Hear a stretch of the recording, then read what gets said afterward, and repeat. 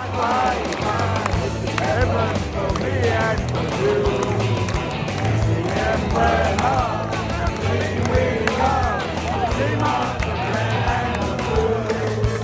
to Little Birdie Podcast, a unique look at the world of sports betting through the eyes of professional punters. I'm your host, Scoot. I've got the kid, MG, Marky Goodwill. How are you, Nicky? Very, very excited today. We've got Top Rope and we've got a couple of special guests. We've got Steve, Ace Previews. He's been sinking his teeth into the French Open. Boy, he mustn't have had much sleep. He'd be burning the candle at both ends. He's pumping out a lot of content. At Ace Previews joins us. And, a regular, starting to become a bit of a regular in office. We sat and watched a game of NBA, and that was very entertaining with him yesterday. Corey Homicide Williams, one of your men, joins us. Oh, one of our men. You know, we've brought him onto the team together, so... he's a rare individual, we'll put it that way, and certainly lit up a boring Tuesday afternoon yesterday watching some basketball, so it'll be good to see him later in the show. Yeah, we're going to talk NBL and NBA playoffs, but how's the week in betting? It's unbelievable. The racing's fat. We've got Swan Hill Carnival, we've got Stradbroke, a couple of Group 1s up there. There's AFL, there's NRL, there's Origin, of course, and the French Open. I'm getting dizzy. The big boxing match that you sat down and watched Sunday with your new social man, Paul.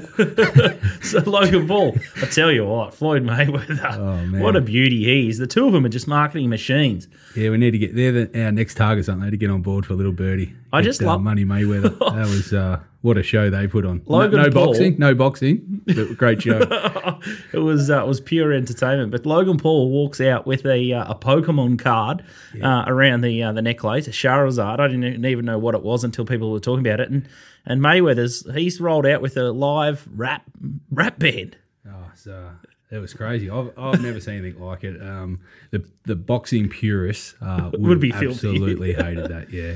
But anyway, that's how they make their dollars. So you can't argue with them, I guess. They put on a good show, and it sounds like a lot of people around the world watched it. So it was good hours entertainment. Now, Melbourne-Brisbane last Friday night was extremely good entertainment. I thought it was one of the matches of the year. It was a tale of two halves. Brisbane were absolutely scintillating out of the blocks for the first half, and I watched it with you, and I looked at the $5 Melbourne and hesitated, didn't take it in play, and got egg all over my face. And, just grabbed myself up and couldn't pull the trigger on the Ds. But, wow, didn't the Ds run them ragged for that last half? Yeah, it was a game of two halves, really. We were saying during the first half and at halftime how impressive Brisbane were and, where the cracks developing in Melbourne. But, as good as Brisbane played the first half, Melbourne were better in the second half. That was a very good game of football, wasn't it? Like, from start to finish, the skills were high. Melbourne, they'll be flag favourites for much of the year now until they, get to the finals and see how they go from there. But, they were as impressive as they want to be. That was very good. Tipping there was a few people that were snuck up in the car across the border, and there was a lot of D supporters in the crowd, so there'd be a few bodgy IDs getting around and a couple of people sneaking and sweating it after a big drive. I'm tipping there were a lot of D's fans that did the naughty thing there. But it's an interesting one in my mind now. I think there's three clear chances, and Melbourne have beaten the two dangers to them. But how does a Brisbane Lions beat Melbourne at the MCG? And I think if I had to choose a side, I'd say that the Bulldogs are more likely to beat Melbourne at the MCG come late in the year. Yeah, I see you're still not including Richmond in your top three here now. I don't, at some stage you're going to have to put up... I got it wrong. At some stage you're going to have to put up your hand later in the year when Richmond are coming and include them probably in your chances. The top three are going strong, but Richmond are putting together. We've seen this before a few times. Richmond, they were tested on the weekend as well. They still have their flat spots, and I'm saying you can't have two quarters where you just switch off, which they did again against Essendon. And I thought Essendon were entitled to be in front up until the last quarter. Yeah, but everyone has a flat spot. So you could have said that against Brisbane, against Melbourne, the second half. The Bulldogs switched off against Melbourne as well. You can't play your best football all the time. And if you look at history, and it's short-term history with Richmond, they're as well placed as any year they've won the flag in the last 4 years. So I wouldn't be dropping off them. But obviously Melbourne have got a big advantage now that they've got the 2 games clear on top. And, you know, they might be able to rest players and stuff like that on the back end of the year. Probably not now. They've got the bye coming up.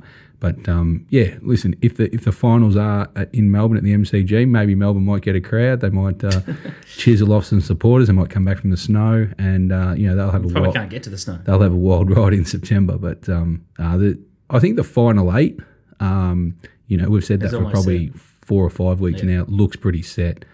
Be surprised if someone did drop out. But, yeah, I'm not sure it's a 3-horse race just yet for the flag. I was just staggered to see Clayton Oliver and Petrarca in that last quarter, the fourth quarter. They were running like it was the first quarter. They were absolutely in beast mode, and wow, they've just gone to a completely new level altogether. So good luck to all the D's fans. I saw a lot of them tweeting in the first quarter on Twitter. They were all sort of reverse crying, saying, oh, you know, we're playing awful and this and that, and you know, kicking the dog and kicking the cat. But it's good to see they've got high expectations for their footy side now. You know, that all of a sudden they've, you know, they look up an 11-1 and they don't want to see them playing bad footy. And so with the side they've got, it's good because the players set the same standard for themselves. And they would have been frustrated with their first half, and they were all able to adjust. And look what they did in the second half. So yeah, no, they're well led by their midfield, aren't they? Gawn, Oliver, and Petrarca are going very well. So. Yeah, I think they'll they might teach Poor Collingwood a lesson this week. It's a nice segue into Poor Collingwood. We put up a little bit of a Twitter poll. It's on the screen now. There's a lot of rumour, and I guess Carlton have come out on the front foot, and they're going to do an external, internal review of the football department. Barker's already gone. Johnny Barker's stepped down from his role. And we put a little tweet out there with a poll and said, who will be the first AFL coach to be sacked? And David Teague won the vote, 59.5%. Buckley second, 31.2%. And then Ratton, 7.5%. And other lists below. Our mate Top Rope Tedeschi chimes in, sack them all. That's probably one of those on-brand statements. If he's not getting a coach sacked in the NRL, Tedeschi is looking for blood in the AFL. Yeah, ranks. It's rare he shows interest in the AFL code when there's some voice around about a coach being sacked.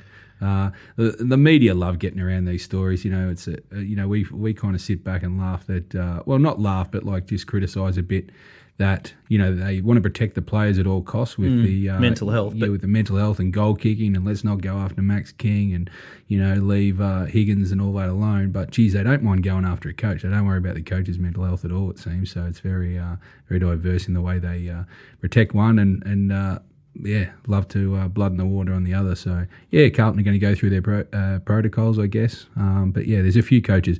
And I think you made a good point the other day when we were talking about it's when one block falls in the coaching, I think you might see 3 or 4 this year, yeah. So, well, it's a race to get the next best talent in the marketplace. Yeah, it's almost a pressure situation when someone wants to miss out on the next great thing, I think. So, yeah, in the next probably, I don't know if anything will happen in the next couple of weeks. Maybe if Collingwood get belted this week by Melbourne, they might do something, but yeah, it'll be interesting to see who pulls the pin first. But there'll be definitely some coaching changes before 2022 season for sure. There's a lot of talk about Sam Mitchell stepping up for Clarkson, which would mean that Clarkson could go somewhere else. Ross Lyon seems to be lurking in the background, and I guess it's a good time to sell someone like Ross Lyon. The game's pretty average at the moment, pretty defensive. Yeah, true. He'll slot right in. He'll slot right into the modern game. He could go to Carlton, win a flag. Easily. Well, Carlton are going okay. They've just got no defence, so if Ross Lyon adds that, then maybe they're premiership bound in 2022. Who knows? Okay, so of the Rabbles, Hawthorn's one of them, sadly. Hawthorn, Collingwood, Carlton, St Kilda. Who would you inherit? If you were a coach and you could have your cherry pick, who would you like? Right now at the list, I'd go Carlton on the proviso that they keep Mackay. You know, I think he's just doing... Is he on the market? I think he's just doing the professional shop around. You know, I don't think he's any different to what Merritt's doing at Essendon. I don't think Merritt's going to leave Essendon, not just because of their upward curve. I just think he's shopping himself around and getting top dollar for what Essendon will pay for him. I'm sure Mackay's doing the same. And if Carlton can't let him walk out the door. I tell you what, I'm not sure how Collingwood salary cap's going, but Hawthorn and Essendon would absolutely love a Mackay. Yeah, I'm not sure how Collingwood could throw their hat in the ring after letting Treloar and the debacle of last year. So, listen, if I had a choice of the 4 you mentioned, I'd probably choose Carlton. But, geez, you'd want to be a pretty strong coach going in there because their culture over the last 20 years is not good. Okay, so then if Hawthorn or Essendon landed, the Essendon job's not up for grabs, but if Hawthorn landed Harry Mackay, would you then swap your pick and want to coach Hawthorn? I think Hawthorn are a fair way off him at the moment. Mackay would obviously make a big difference. He'd make a big difference to any side. He's leading the Coleman at the moment. He won't win the Coleman, but he's leading it at the moment. But yeah, player changes make a big deal. I mean, if he went to Collingwood, that'd make a big difference to their setup because they've virtually got De Goey and Elliott going forward, and that's it. So you imagine a Mackay in the Collingwood setup, all of a sudden they can go fast. Yep. And they've shown glimpses the last 2 weeks when they go fast how good a side potentially they can be. So player changes make a big difference for sure. But I think Carlton out of the four that you mentioned would be my choice. So maybe the poll is correct. 59.5% want or think the Teague's going to get the chop. And with John Barker already gone, maybe it's going to happen sooner rather than later. Let's have a look at the bookie wrap. We've got so much to get through on today's show. Round 12, the favourites went 50%, 3 and 6. The line 2 and 6, 33%. The over went 3 and 6. And then for the season, we've got the favourites 75 and 105 at 71%. The line is almost smack bang on there, 52 and 105. And then the total over 57 out of 105 at 54%. So, yeah, it's the plus. There were a few of them that got backed, but the real big goes for the week, and there's a couple of interesting angles here. Brisbane Lions were 4.5 to 3.5. Big miss that one. Yep. Yeah, the book. I think this is crazy. This is a clear win to the bookies this week. The only problem is for the bookies, one or two that I spoke to, is a short week. So, unfortunately, they get the results rolled their way. And, there's obviously a restriction of turnover, especially with multis and stuff like that, with only the 6 games compared to the 9, obviously drags down your bottom line. But, yeah, the bookies won this weekend pretty solidly.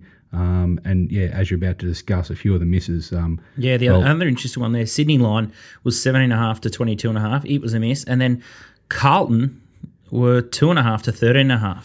It was incredible. I was all over Carlton. I thought West Coast would barely field a side, and I guess that's why Carlton are in their predicament. It was they've lost the unlosable, and a side that just had a better attitude turns up and gets the job done. So it's been amazing. I'm kicking myself now, and never again Carlton for me. Not until they get drastic changes or they play someone as bad as Hawthorn. Yeah, but they've already done that. They just can't go to war with this side. Yeah, we picked up on it in the first probably 3 to 4 weeks of the season that the modelling angle, which has a big influence on the AFL trends, really like Carlton this year, and I thought there'd be an adjustment at some stage with the way the modelers see Carlton, but they smashed them on the weekend. It was almost a one goer. And the bookies got a massive result out of it. So, yeah, I think a few modelers are still scratching their head, but they keep backing up week after week. They've got plenty of money. They must be going well for the rest of the games because they keep pouring it into Carlton. And I think the only 2 games this year that they haven't been back, they've won. And the rest, I think, bar one, maybe they've missed. So they've really got Carlton as one of their bogey sides. I'm sure when they're looking at their stats, they're going, how are we reading Carlton here, fair income? So West Coast got to a massive price in the end. Great trading game as well. It would have been live. So, well, it'll be interesting to see. Carlton got the bye this week, so good for the modelers. They can have a week off and more cash in their pocket. We'll see how they come back the round after.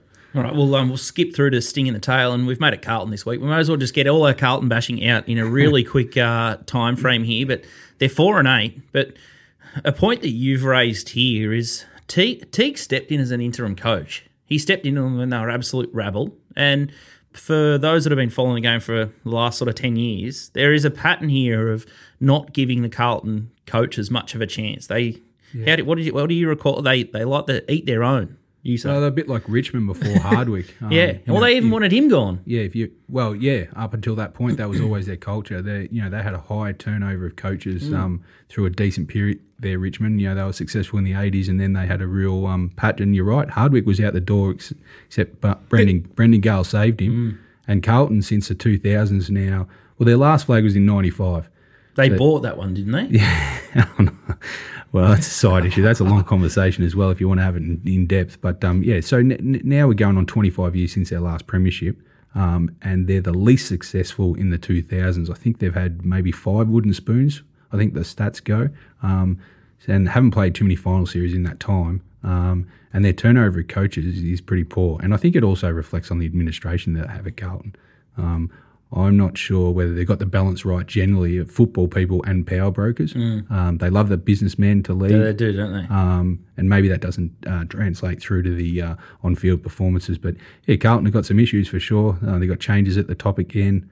And a lot of people were surprised about T getting the job for sure, whether they should have got an experienced coach, because the culture needs to change there. So, what happens to the processes that they went through to come up with that Teague was their man 3 years ago. And now if they turn around and say, do go a Ross Lyon or even a Hardwick if he becomes available, Clarkson. What's the shift in philosophies for Carlton then? Do they go back to the experience because they need a football person basically. They need a hard edge. They don't like playing defence. Carlton have got some real issues and their supporters don't like not having success. But like a few other sides, they've been cellar dwellers for a long time now. So their draw opens up a little bit. So there is some sort of hope for them. So they could easily pinch a couple of big wins on the trot, and maybe it's a good time to get rid of the coach. Fresh start, get some wins on the board, get some momentum. Positive PR, and then over time just change their structures. But I think Teague made the mistake, or it's a funny one because we like to see attacking football and everyone wants to see attacking football. Which they do play. Yeah, which they do play. Yep. But they just keep falling short.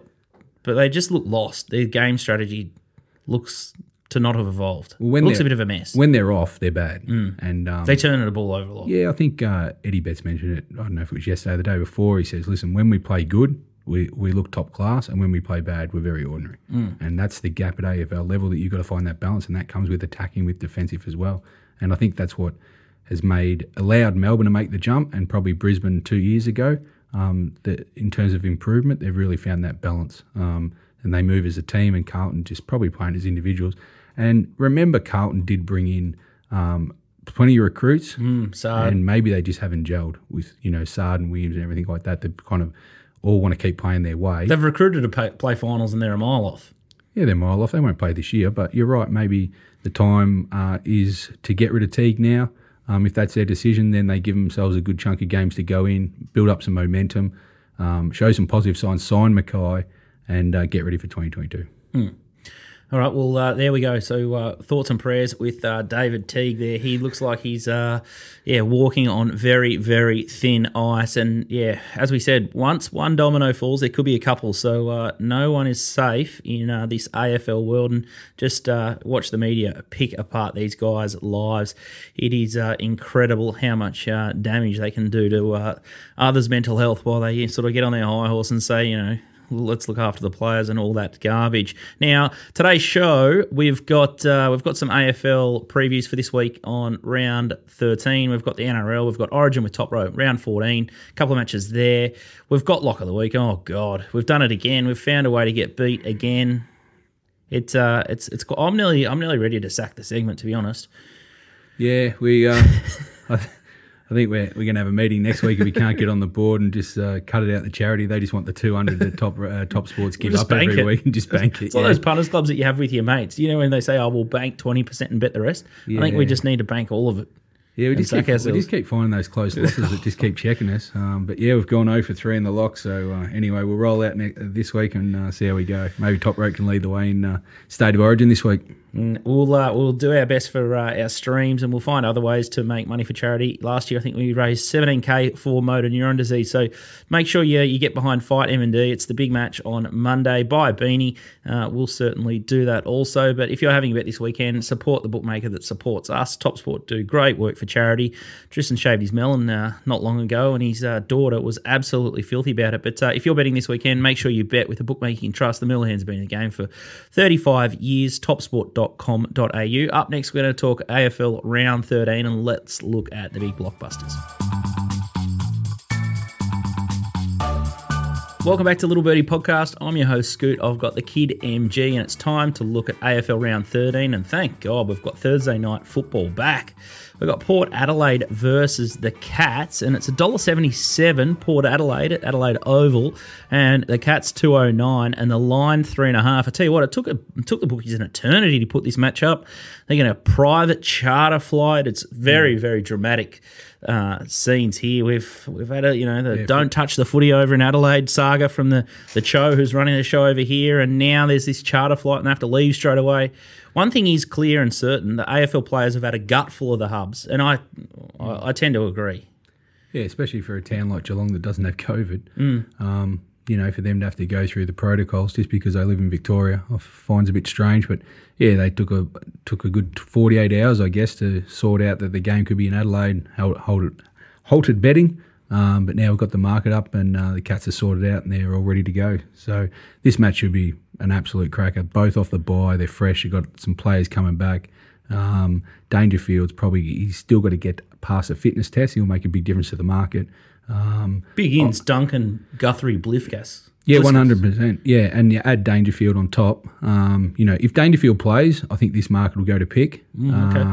And I think the bookies are just having a bit each way. I think the market probably settles at 4 or 5 Port if Dangerfield doesn't play. But I think the money will come for Geelong, obviously, if Dangerfield plays with the whole midfield coming back in. But yeah, listen, they're both 8 and 3. This is a top 4 game, potentially a top 2. Big game for Geelong. They've won over there, so they won't hold any fears of late in their history.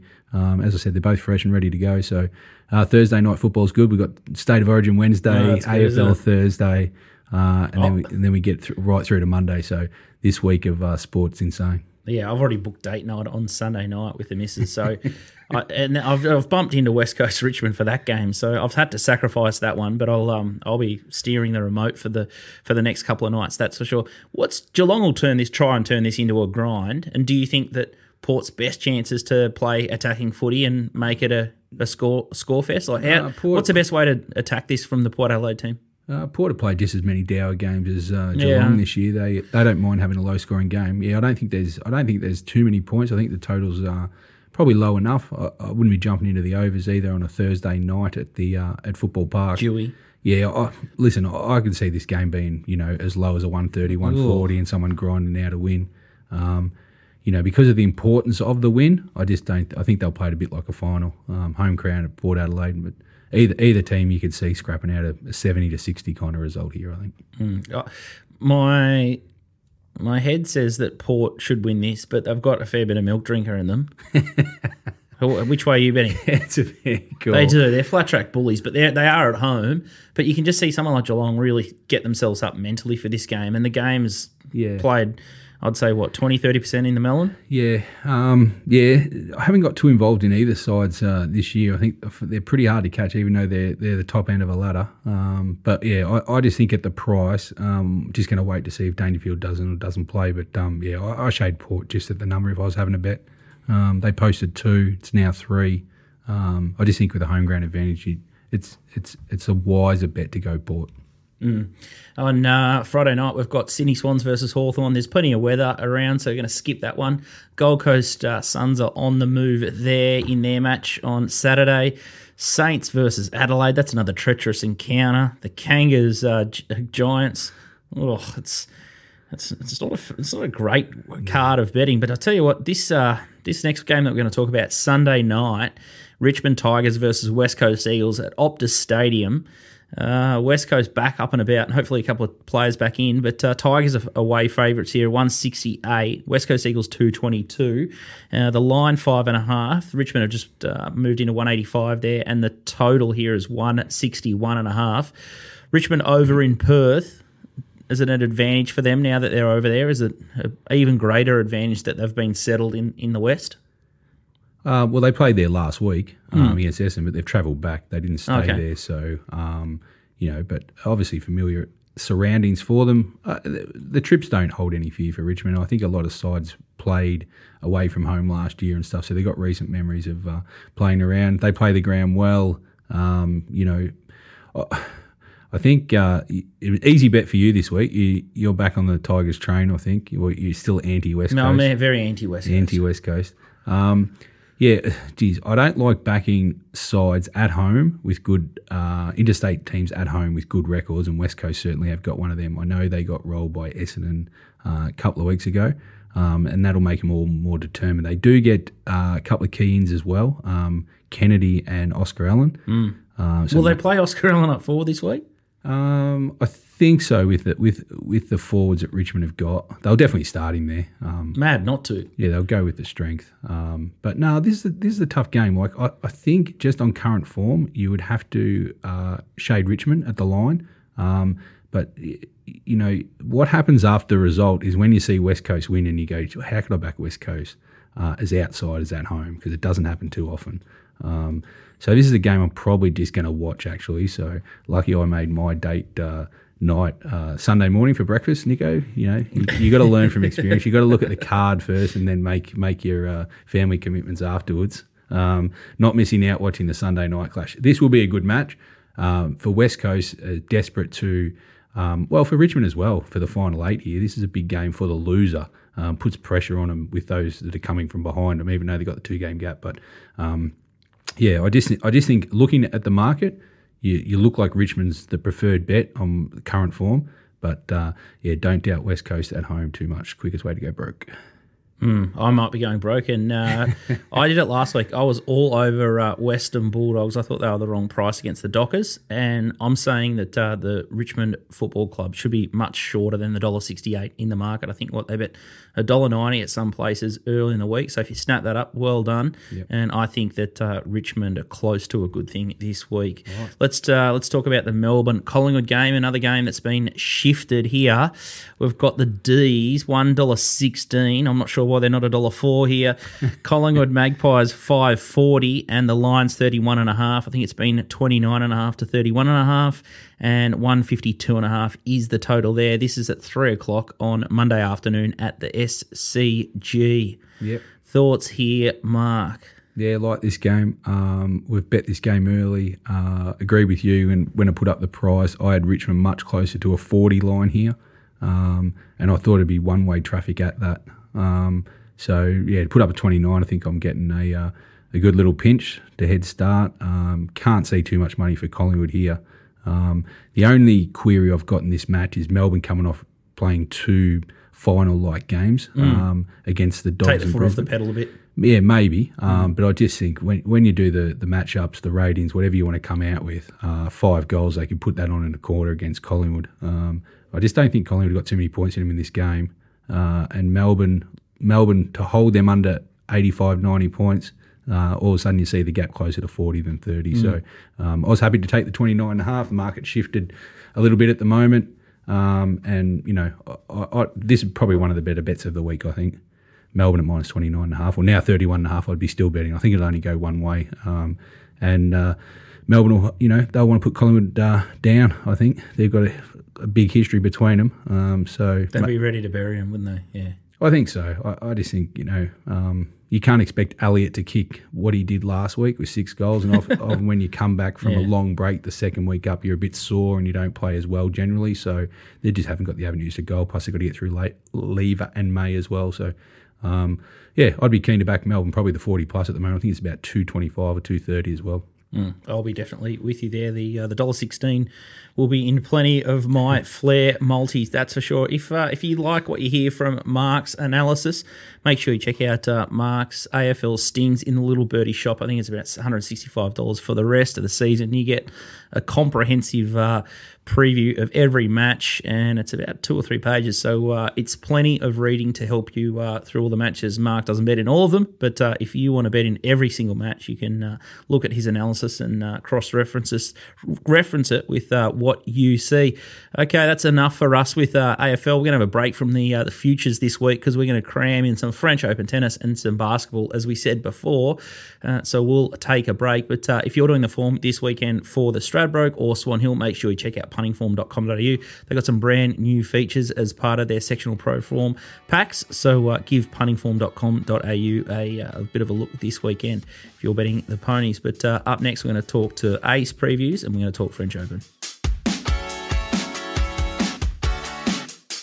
Welcome back to Little Birdie Podcast. I'm your host, Scoot. I've got MG in studio. I've just done the AFL. Now it's time to talk tennis with our man, Ace Previews. Stevie Quick, how are you, mate? You fresh? Yeah, incredibly fresh. Nothing like watching a couple of outrights last night till 2 a.m. in the morning lose. Was it 6-8 in the third set and 7-9 in the third set? So, yeah, look, it was a bit like watching Jack Higgins try and kick a goal on the weekend. It was really comfortable viewing last night.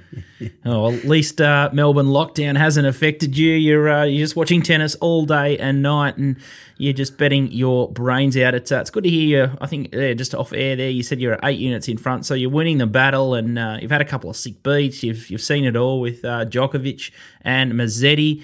Wow. That was a strange one. He's walked off the court. He's just thrown the toys out of the cot and given up after having Djokovic on the ropes.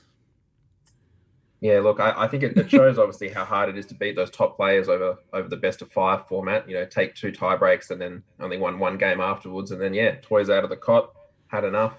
Said he wasn't injured and just decided to do the best that's it. Off we go. All bets void. Yeah, not great if you're on the minus 9.5 for Novak. You've probably thought you've lost it for about 2.5 hours, and then just when you're about to go and collect 2 games from another bagel, Lorenzo just decided, you know what, I think I've had enough of this. I'm not really enjoying being on centre court against Novak, and off we go. So, look, it wasn't it was probably equal parts. He hasn't really handled the press conference very, very well. You just got to. I just feel like at some point you just need to know maybe what to say and maybe what not to say, and just going, I can't win. I didn't think I could win a game, so I'm going to retire. Probably not the best tactic. Can you imagine betting into that match after the John Rahm scenario as well? Imagine if you had that. Like, it's just a new way to get beaten on the punt every week, and it's just something new and different. I'd love to get like a little encyclopedia of ways that you can get absolutely sausage on the punt. Oh, there'd be a long list. It'd be a massive list. Yeah, we could get our crew together. I'm sure everyone's got a full chapter of bad beats. And even the Logan Paul, that if you could find a bookie that was betting on that one, even those bets were void. Yeah, because I backed Mayweather hoping he'd knock him out, and he didn't. So then it was all bets off anyway. You were wondering where he's $1.19. Yeah, to knock him out. I was taking $1.19 to knock him out. Yeah. Anyway, so yeah, I just love betting. Now, speaking of loving betting, let's have a look at the French Open market. And if you love betting, you've probably already taken the good price Nadal. He started much bigger than the $1.62 on offer at TopSport at the moment. Tsitsipas is $5.50. Djokovic is $7.50. Zverev. $9.75. His missus posted a very funny video yesterday on Insta. Big fan of her work. Matteo Berrettini is 71 and Schwartzman is 161. Tell us why we shouldn't just be reloading on Nadal here, Ace. I think we could probably go back and rewind and replay from a couple of weeks ago. As I said, like the form is certainly there on the surface, particularly at Roland Garros. So it is hard to make a case against him at the moment. Look, maybe perhaps he gets some dodgy conditions against Novak in the semi-final. It's hard to make a case against him, particularly when he gets to the final here. It's free money. Not many players come into the quarterfinals of a Grand Slam and they're $1.03. I think he is tonight against Schwartzman. So look, I can't make a case at the moment. I think it's going to take. I've watched 3 players now, I think, try and serve out sets against him this week, and they haven't been able to serve out a set. So I'm struggling to see someone be able to do that 3 times against Nadal in a particular match. And looking at the women's side, Iga Swiatek, she's still the favourite there. So she's probably got her biggest challenge tonight, I think, of the rest of them. I think Sakkari is the type of player who can frustrate Iga a little bit. I think if there's one knock on Iga's game, it's that sometimes, particularly against players who can retrieve and extend points really well, and I'll use Halep at the Australian Open this year as an example, that she can get a little bit frustrated and start to go for a little bit too much. I think she doesn't realise how good she is and the fact that she doesn't really need to try and find lines every time she hits. So I think Sakkari's looked really good this tournament. And I think there's a +5 games I think is available at the moment. Looks at a decent shot, particularly with Sakkari through, I think it's 3 of her 4 games. Here in Paris has won over 80% of points behind her first serve. So she's going a little bit bigger. She's been a little bit more aggressive and might be able to put up a bit of a challenge for Swiatek. And what about the $4 off the stick there? Is it worth, if you're on Swiatek early in the tournament, is Maria worth a saver bet here or not? I think potentially. So I'm the other way. So I have a very small amount on Zachary at 80s. So I'm probably leaving that and maybe just making a small play at the handicap. But I think when you look at the players that are left in this draw, particularly, that's Zidansek and Pavlyuchenkova in the other semi-final, I think this is probably the bigger test for Iga. So I would, if Swiatek's your only play on the outright, I think this is probably the bigger danger game for her out of the three that remain if she were to make her way through. I'm just checking my phone, and you've left me out of Maria at 80, so no worries at all. Let's have a bet in Nadal's match tonight. By all means, take the $1.03 if you like against Schwartzman here. $14 Diego, and then it's a flat 9. The line, and then the total games is 28.5. How can we have a bet into this Nadal-Schwartzman clash, Ace? I mean, it's easy to use the term better than bank interest for Rafa at $1.03, particularly the way the banks are at the moment. But I'm more interested in looking at the -9 games here. I think these two met in the Roland Garros semi-final last year. In conditions that were probably more favourable for Schwartzman, and he couldn't get it done there, couldn't take a set off Rafa. Schwartzman looked, he really struggled for long periods of his match with Struff the other day to be able to hold serve consistently. So I think, fast forward to this quarterfinal, day conditions against Rafa, I think it's going to be a really, really tough time for Diego. Marcos? Yeah, okay. -9 Rafa. That sounds like a good bet. Just going forward, how do you see the weekend panning out with your tips for both finals, for both the men and the women's? Who do you think will play off for the titles? I think playing off for the titles, I have Rafa and Novak getting through here in their quarterfinals tonight, so they will be meeting in the semi-final. I do think playing in a semi-final is the best chance, I think, for Novak to beat Rafa. He's obviously struggled in finals here in the past against him. But I see Rafa coming through. Tsitsipas versus Rev in the other semi-final.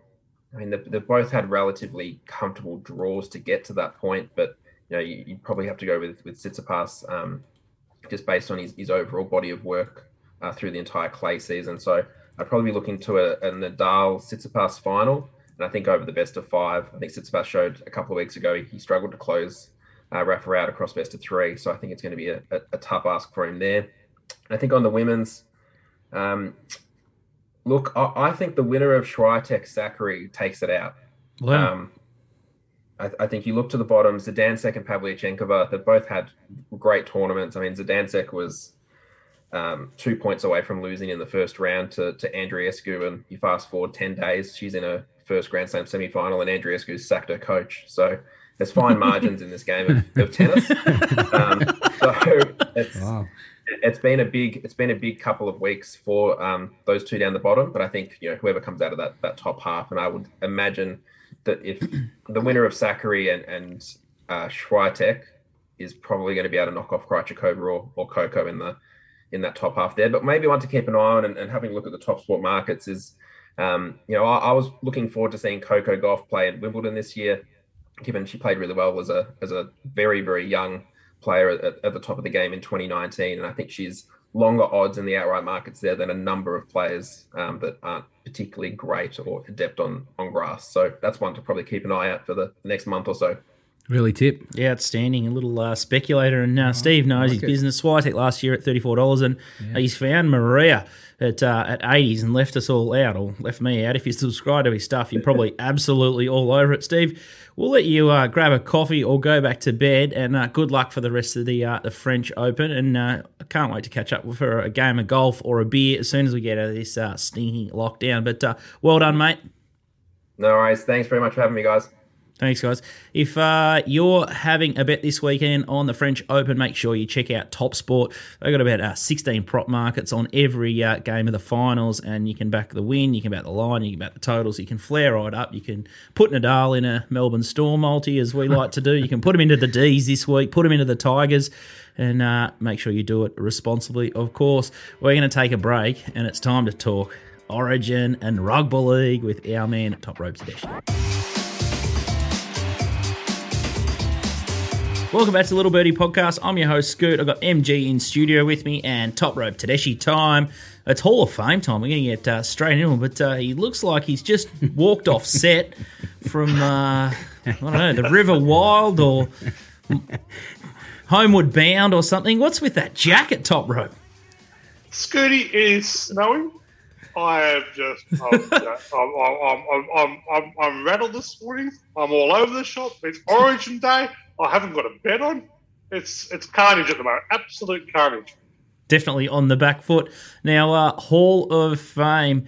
And there's an illustrious list of stars. This is someone who does something good on the punt, or there's a renowned punting story, a sting. Juppy's been in there. Jamie Carr's in there. Barosha's been in there. Hugh Bowman's been in there. I'm sure Oliver, Mr. One Bet, he's been in there. And last week it was Xander Schauffele. With his side action, him and Phil down at Torrey Pines in their off time. They'll be betting more around a golf than the prize money available on the PGA Tour. MG, you're struggling to get many runs on the board in the Hall of Fame. We just keep flat out rejecting your nominations. Who you got this week? Yeah, you got one or two in. Oh yeah, you have, but that's not many. One or two nominations. Oh. Well, I keep batting up every week, so, you know. Just slam you down. Who have you got this week? You got anyone?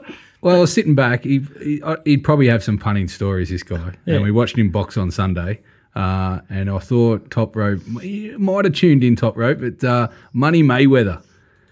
He's renowned for throwing plenty of cash around. He loves walking into some of your establishments and lighting it up. So I'm going to go with, what was it called? Legalised bank robbery, was it? Yeah, and then I love that one. The follow-up too was Money Not Legacy. Pays the bills. He's got to be the king, doesn't he? He comes out with the OnlyFans hat on, and he's got his own rappers for his hype music. That'd be along your lines, wouldn't it, Top Rope? Absolutely love the nomination. Absolutely love the nomination. And look, he's so close. He's probably a future Hall of Famer, no doubt. Not this week. We can't put him in this week. We can't. For starters, if you're involved in a sport that I'm not betting on, then there's a serious issue as to the legitimacy of that sport. So, major concerns. I think I was betting on Women's European Tour golf and some badminton points betting at that stage. So, no, this week we're going to give it to. We're going to give it to probably something that's been incredibly hard done by, particularly in your neck of the woods. The Hall of Fame nomination this week is COVID. COVID this week. We're putting COVID in the Hall of Fame. Anyone who backed Colin Morikawa or Patrick Cantlay at the Memorial on the weekend had pretty much torn up their tickets. If we, of course, lived in the day where we got tickets. John Rahm walks off leading by 6 shots. Birdie I think, had 11 putts on the back 9. Could not possibly lose the Memorial. Would have traded $1 less. Walks off, gets told, you've got COVID, son, you're out. Now, when you talk about miracles, and I am someone who backed both Morikawa and Cantlay, that kind of miracle does not happen too often. So, it's a COVID miracle. And I'll tell you what, getting that golf bet up barely put a dent in the deficit for the weekend, but it was much appreciated nonetheless. Sometimes miracles do happen. If you don't believe in God, you obviously didn't back Patrick Cantlay or Colin Morikawa on the weekend, because that was amazing. Yeah, COVID's wreaked some damage across the world. There's been some people who've gotten a little ill. There's been cities that have been shut down, sure. COVID does have its problems. It's not perfect. When it comes to the golf sense, it gets the job done, and I've got a big thank you for it. Well done, COVID. You're in the Hall of Fame. And well done, Patrick Cantlay. I'll tell you what, Top Rope, you might be onto something. It could be performance enhancing. We have John Rahm going on tournament record speed, and I cast my eye over a really interesting one. There was a marathon or a long distance runner who ran a sub 28 for the 10,000 a couple of days ago. His name was Emil Carreras. I've pronounced his name right there, but he's qualified for the 10,000 meter event. He had COVID 10 weeks ago, and he's run a sub 28 for the 10,000 to qualify for the Olympics. So I'll tell you what, this is performance enhancing. Any racehorse trainer out there You've just seen how good John Rahm goes, and now all of a sudden a 10,000 metre athlete, they'll start swabbing this in the gallops. Top rope. I'll tell you what, Scooty. If I'm no anti-vaxxer, but if I can get away with 11 putts for 9 holes, I'll be honest, they're going to do well to catch me and stick that needle in the arm. Because there'll be no jab coming this way. Because all I want is to be able to get around like that. So, you know what? You might be onto something, Scooty. You might be onto something. Any trainers out there we can get to test this one out? Anyone loose with the truth? There'd be a few willing. Yeah, there'd be many willing. I'd have no doubt about that. But, we've got no names this week, boys. We'll try and stay on air and we'll keep our sponsors happy there. Let's talk about the Origin. You sort of previewed it a little bit last week. It's on tonight. It's at Townsville, Tent City. I think some of the criticism, I saw one bookie said, how about a look at these rural and country towns charging an arm and a leg for subpar accommodation. I tell you what, I whacked him into place. I said, mate, the only robbing is being done at Darwin Cup is you betting 140% on your boards. Don't you give these rural and country towns a whack for accommodation. But the money... The bookmakers have copped a bit of a whack. It's all one-way traffic here. New South Wales, I think they bet as good as 2.5. It's now to 5.5. 148 New South Wales, 275 the Maroons, and 42.5. And there's been money for the under. They're starting to listen to your top rope. They think it's going to go under, the punters. Do you ever get a sense of deja vu, boys? Because every year it just seems like New South Wales game one off the map. Queensland can't win. The last 7 games of non-neutral site, the home team's won. 7 of the last 9 Origin games have been decided. Game ones have been decided by single digits. 5 of the last 7 by try less. Queensland, they absolutely do not have the amount of talent that New South Wales have, but they absolutely have a better team. They're better coached. I honestly don't get this betting. To me, this is an absolute picking game. And I will be all over the plus 5.5 for the big odds against Queensland.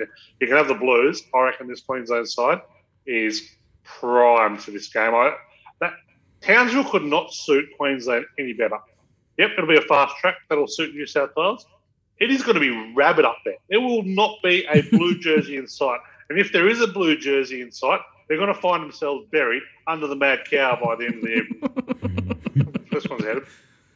Oh, Andrew Johns has been quoted in one of today's papers saying that Munster at 5'8" is giving him nightmares, and I hope you're right. I'm going to plough into the Queenslanders. I was born Sunny Coast, so I'm going to go to war with them at 5.5. Hopefully it gets to a 6. I love 6 as a bit of a push Would love number. A 6. Would love the 6. Would horn right up, and then we'll go for the double bubble there. We'll go the under 42.5. Nice little number for us there.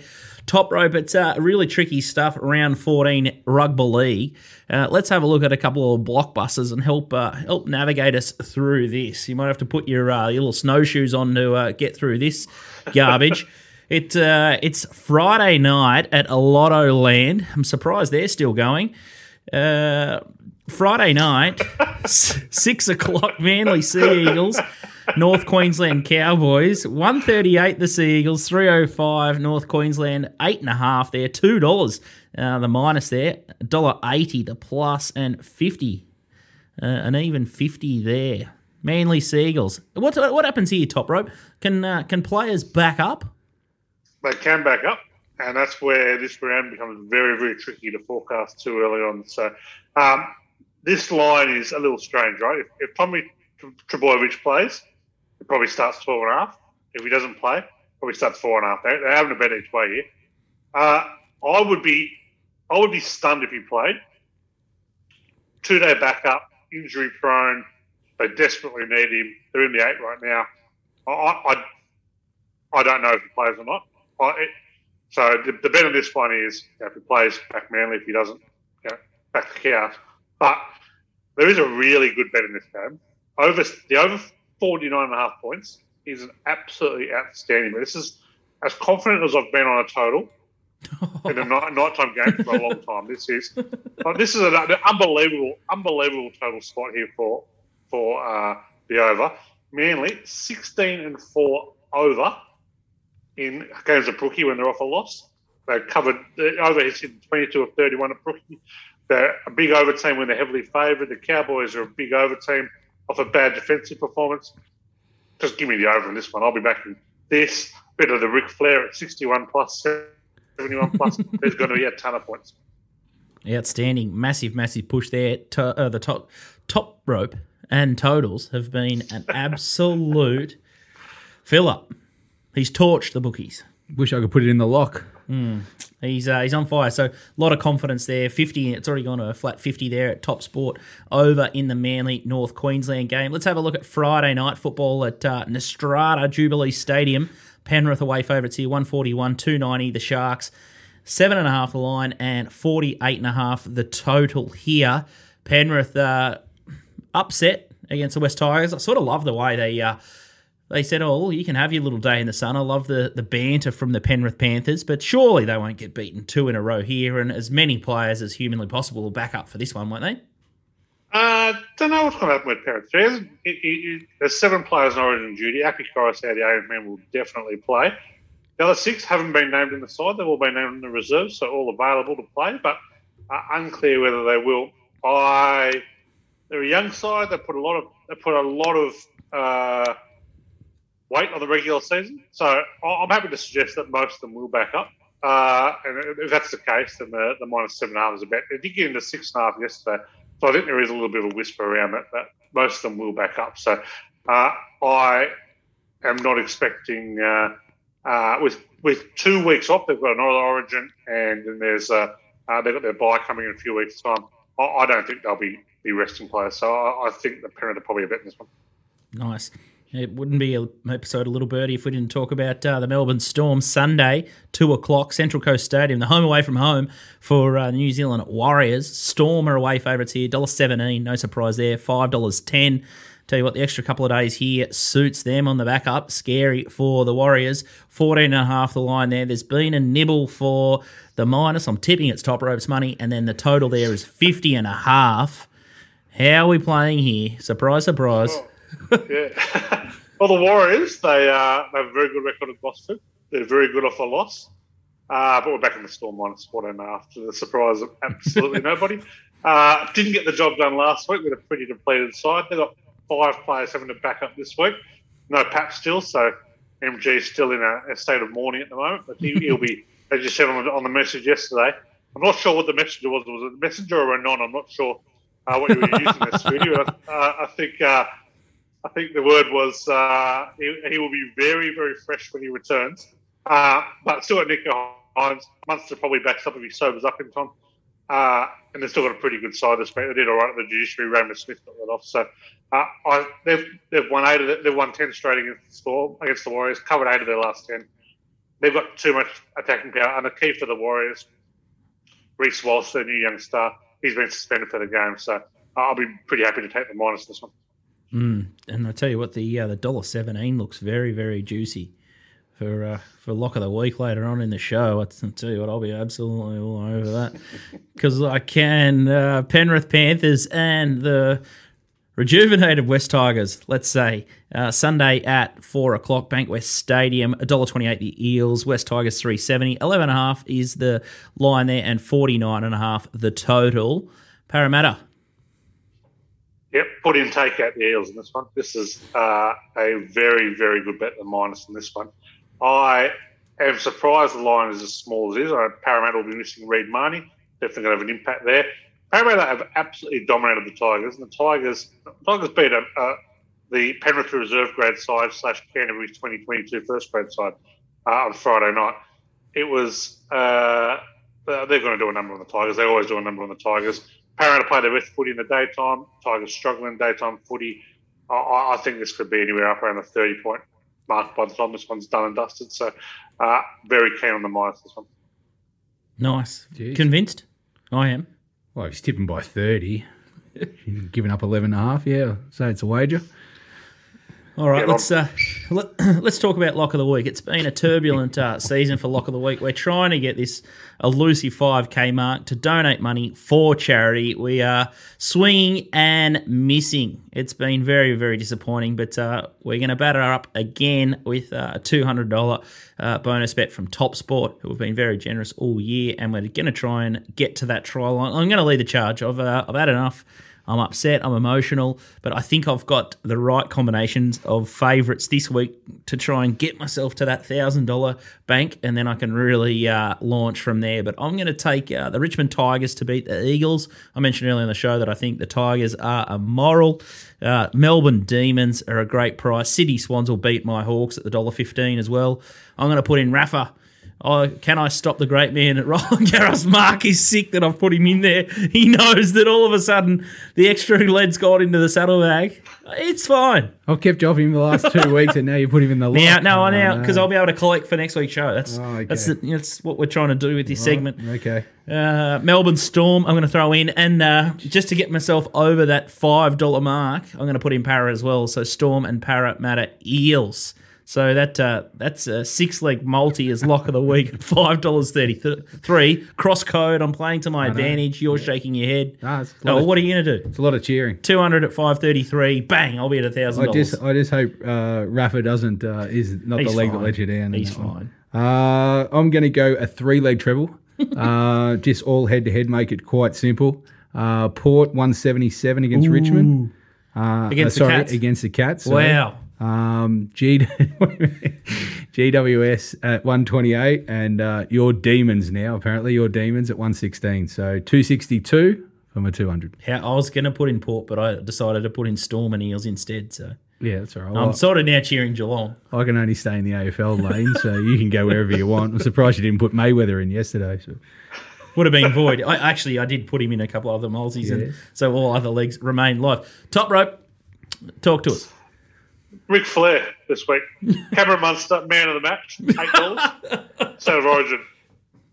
All right. $208. Yeah, a bit unlucky. Or you've been unlucky chasing the Storm big scores. So I think Munster might be a little value bet there at the $8, and I'm going to follow you in there. I think you landed him last year. The only two-time Hall of Famer. The only two-time Hall of Famer in the Little Birdie Hall of Fame, Cameron Munster. If he gets up this week, he could be in for a third time. Might be immortal. It could be. He will be. By the time he hangs up his boots, no doubt.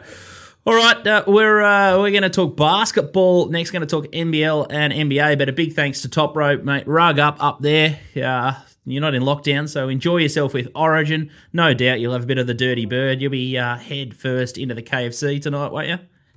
No, I head into the pub and I'm going to be head first into about 25 schooners. So. Love it. Outstanding stuff. All right, good luck this weekend, Top Rope. See you, team. If you want more of Nick Tedeschi stuff, you can get his State of Origin pack. There's all 3 games in the series for $33, or you can get his GGOA for all matches of the NRL season. So head to littlebirdie.pod.com and head to the shop. Up next, we're going to talk NBA and NBL with Corey Homicide Williams. Welcome back to Little Birdie Podcast. I'm your host, Scoot. I've got MG here, and we've got a special guest. We've got Homicide Williams joining us to talk NBA and NBL action. How are you, Homicide? Very well. What's up, gentlemen? Mate, we've got a big week of betting. There's horse racing, there's AFL, there's NRL, there's French Open, but all the talk around town at the moment is NBL and NBA playoffs. And I guess Jokic has just been announced MVP overnight. Is that a surprise? It isn't a surprise. Shout out to him. He's done a sensational job. He isn't the prototypical NBA MVP, traditional as far as physically looking, right? Most of the guys are extremely athletic, super quick, signature moves that they can get off on anybody. And he doesn't even look like he lifts weights. He doesn't look like an NBA player with his physical stature. And he's elite. He's a triple-double threat every night. He's killing his opponents. He's the best center in the NBA. And with that said, congratulations to him. And what about Durant?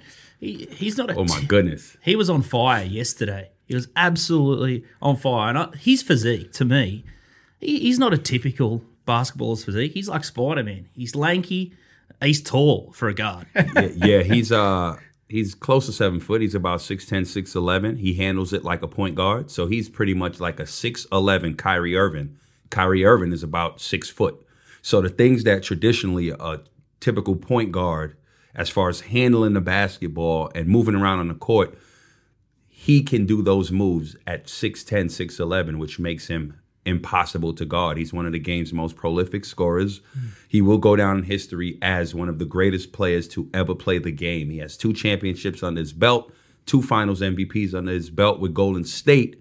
But more important, I think him leaving Golden State after this Achilles injury, horrific Achilles injury, it would have been 3 straight, but coming off of that injury, he signed with the Brooklyn Nets, and that's where he's right now. And the goal is for him to see if he can lead a team to a championship post Golden State Warriors. And right now, they're 2-0 against Milwaukee Bucks. And just look unstoppable. Their list is stacked. Harden has got the hamstring ripped off the bone.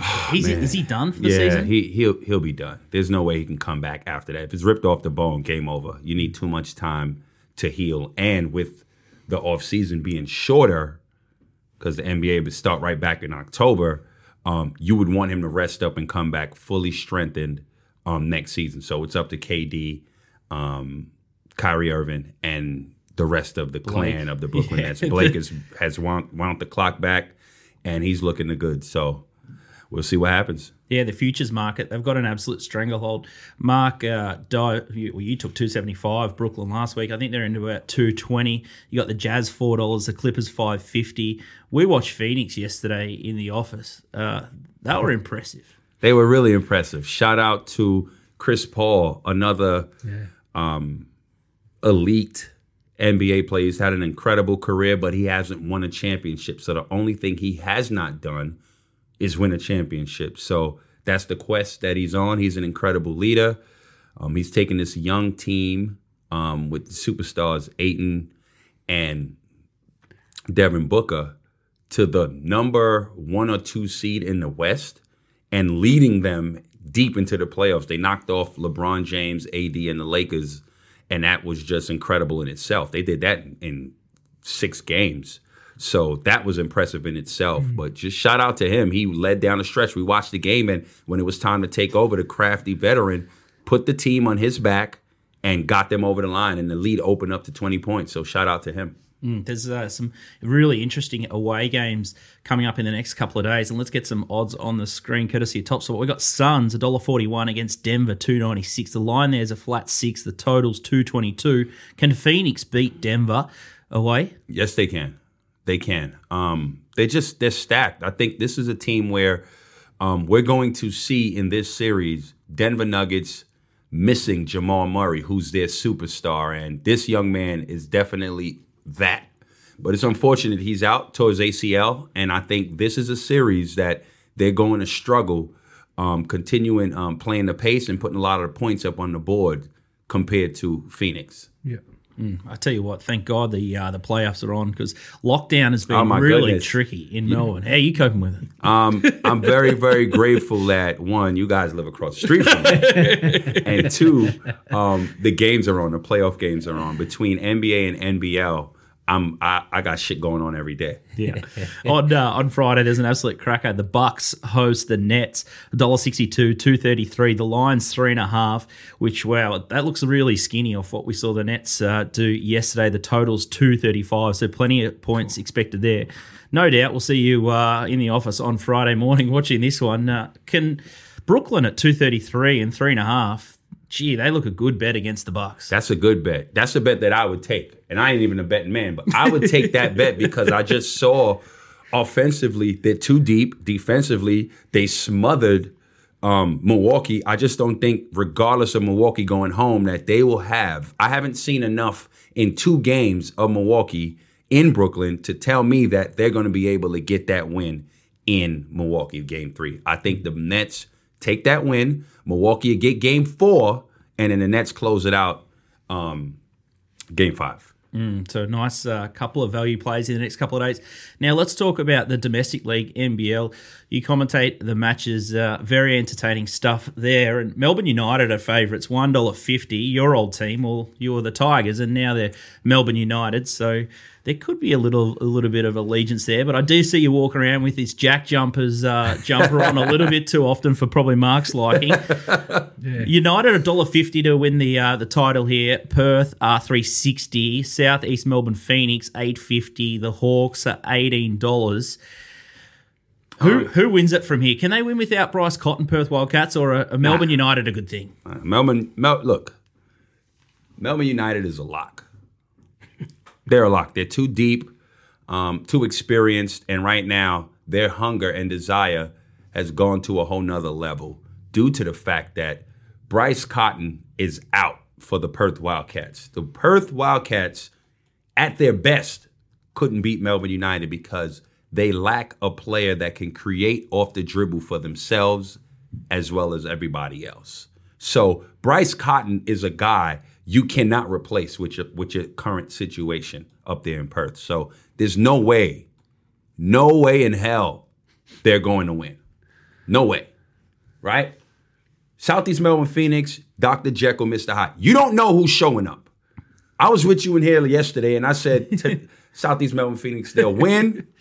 They will lock in third place, beating Brisbane yesterday, and they will play and beat Perth and meet Melbourne United in the grand finals. What happened? The wrong Southeast Melbourne Phoenix team showed up. They lose, and now they have to play against crosstown rivals, Melbourne United. They got to do it the hard way if they're going to do it.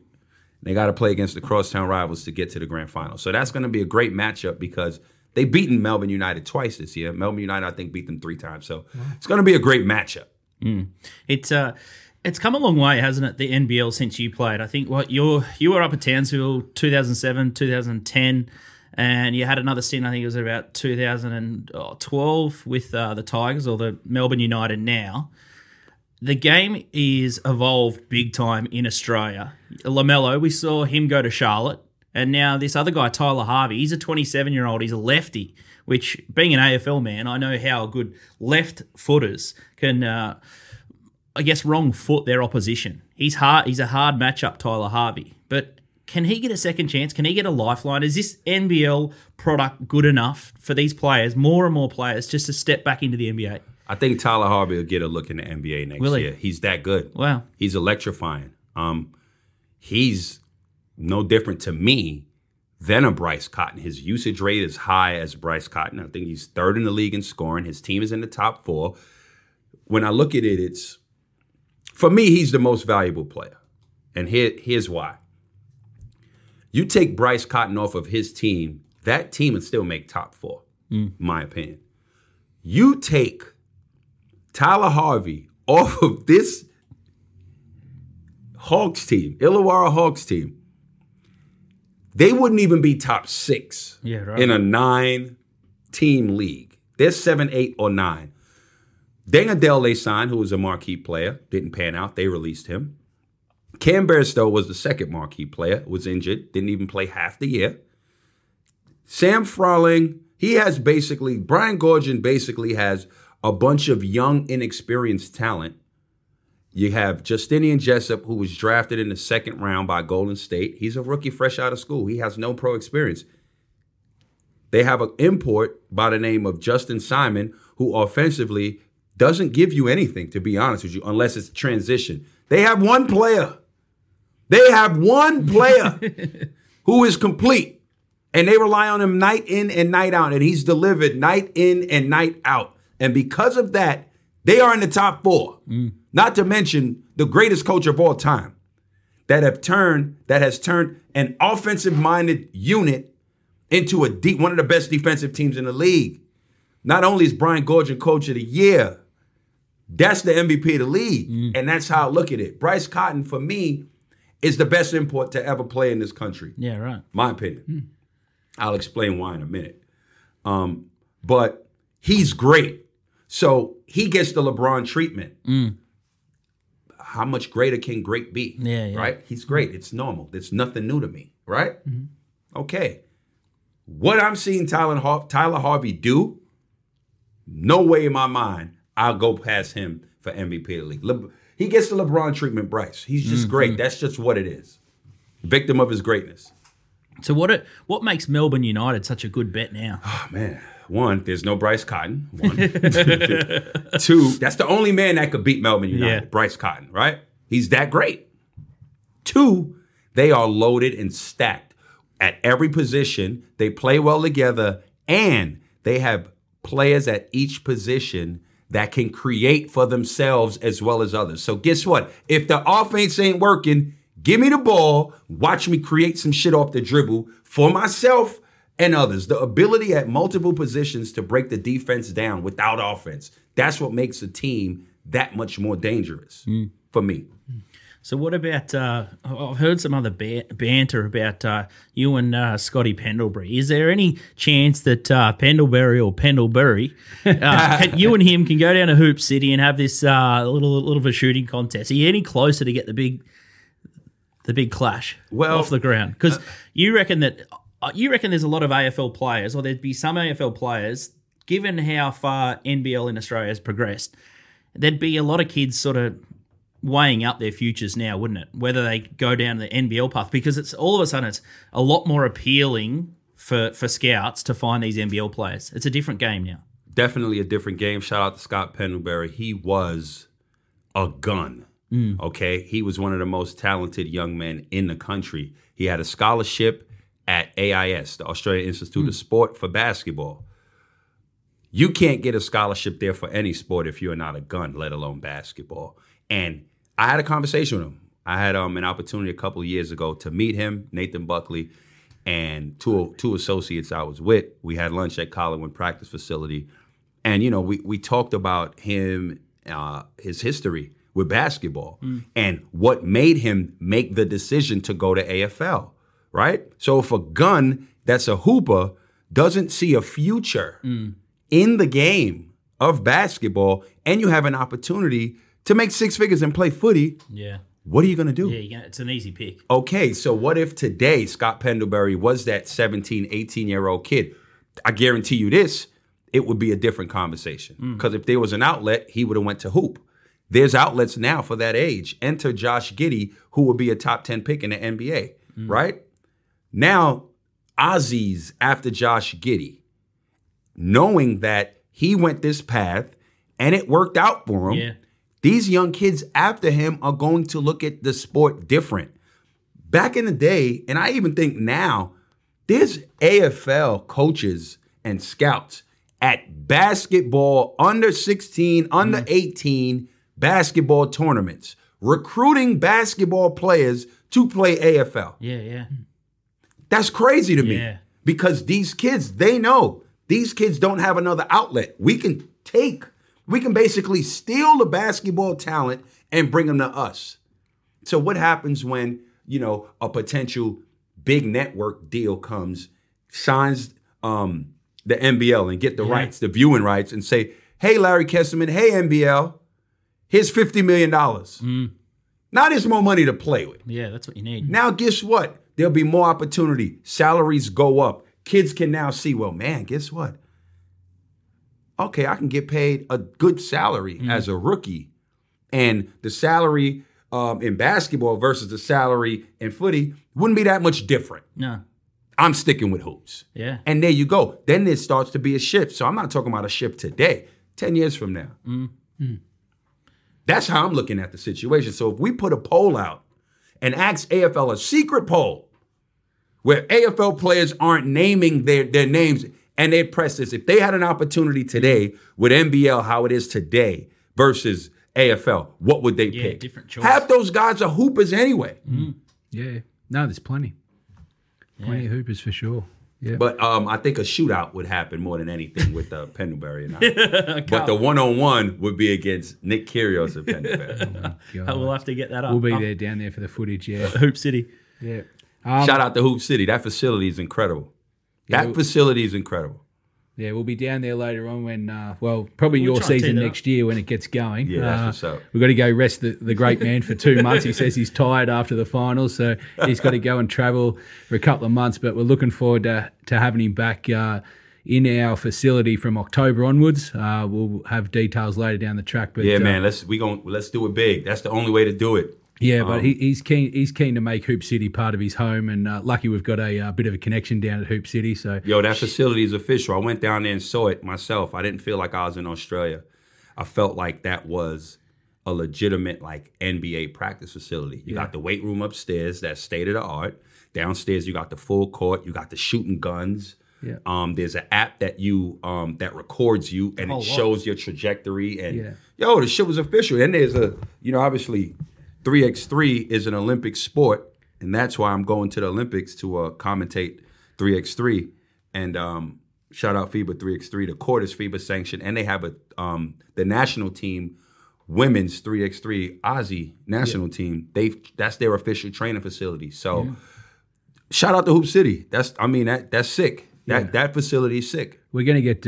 We'll take a trip down there and we'll put it on our new website. So we'll get test how good Homicide is down there. We might get a few of his mates, including Pendlebury, as he's known now in the basketball world. Check out Hoop City if you're a baller, for sure. You know, it is a great facility, as Homicide said, and I think there's more coming in Australia to be built in the future.